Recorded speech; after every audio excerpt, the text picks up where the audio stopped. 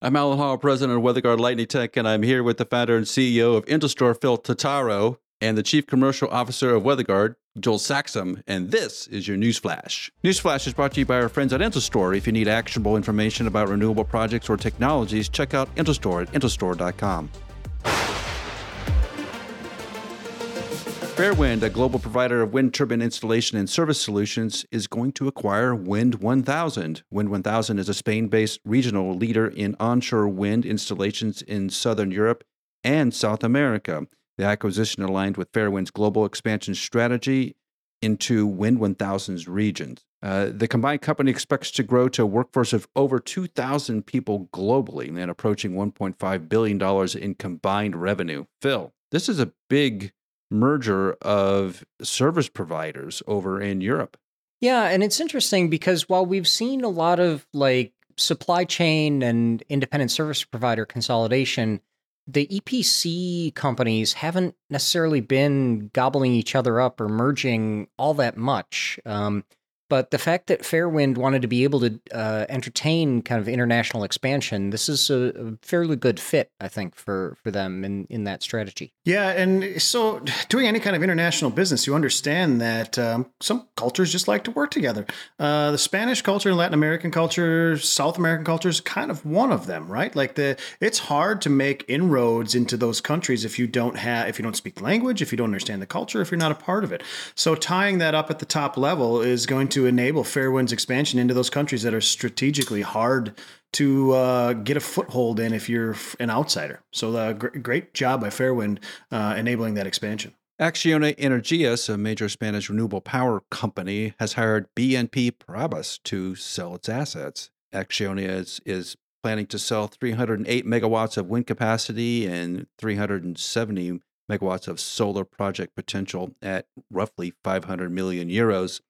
It comes as Acciona looks to raise cash from asset sales in 2024 to reduce debt. Phil, this is becoming more and more common as some of these energy providers have older assets and they're trying to bolster their books and maybe look towards projects in the future.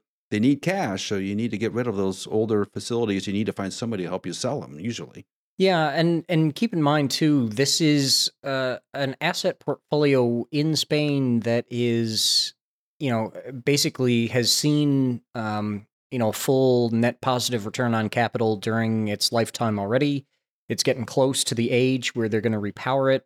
And so they want to be able to, move that merchandise. So the BNP Paribas hiring is a good fit for them. Yeah, you'll see this across if you're not used to the mergers and acquisitions environment, a lot of time when you get to a transaction of this size, there's always going to be an expert brought in, right? You're going to have a KPMG, you're going to have a Boston Consulting Group, you're going to have someone come in, guide the process. And a lot of times that comes with a lot of connections in the industry, connections to money, capital, understanding. So if you're not familiar with the process, that's usually always what happens to transactions like this.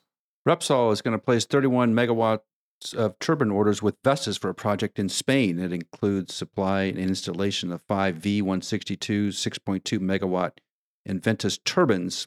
Vestas' most powerful onshore turbine.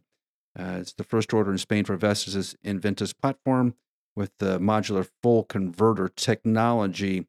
The turbines meet the Spanish grid code, and the delivery is expected in Q2 of 2024 and commissioning in Q4.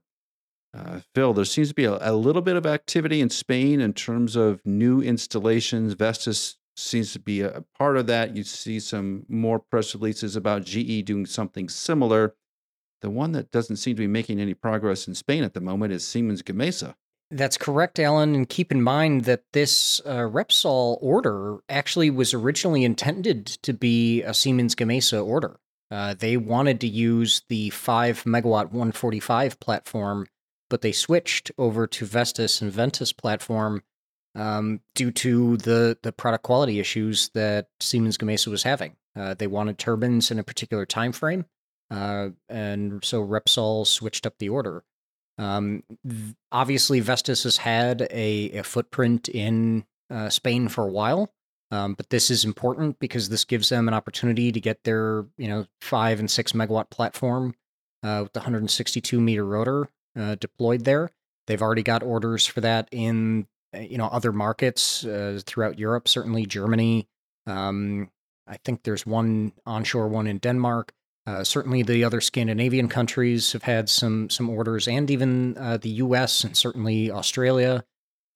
So Spain is yet another market for Vestas to get a foothold with this new onshore platform, and it's unfortunately coming at the expense of Siemens Gamesa in this case. Yeah, I think this one's really impressive when you start to look at the numbers as the wind industry changes. We're looking at 5 turbines here.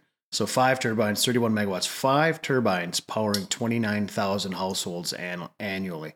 That's just impressive, right? And I know these V162 6 megawatt machines from Vestas. Alan and I did see a few of them in Oklahoma while we were driving through just the other week, and they are impressive machines. They're big. They're really big.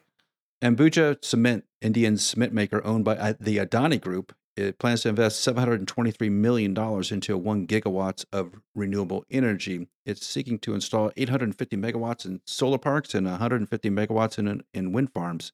The goal is to decarbonize production and to cut power costs by 20% amid zero emissions push. Obviously, cement is a big CO2 contributor, Phil. So it looks like Adani is going to take some real steps here to cut out the CO2 used to power this cement factory. Indeed. And keep in mind, the other aspect of this is the fact that it's all happening under the umbrella of Adani Group means that they're going to have the opportunity to get another gigawatt worth of orders for this 5.2 megawatt, 160 meter onshore wind platform that they've developed, that they're hoping to be able to prove out in the Indian and Sri Lankan markets and then sell internationally. So this is them leveraging another business unit of Adani Group, in addition to their project development and real estate investment trust corporations that do a lot of the project development investment. This is also another business unit of Adani Group that is also investing, a rather substantial amount of money to get another gigawatt of order book and get this product platform proven out.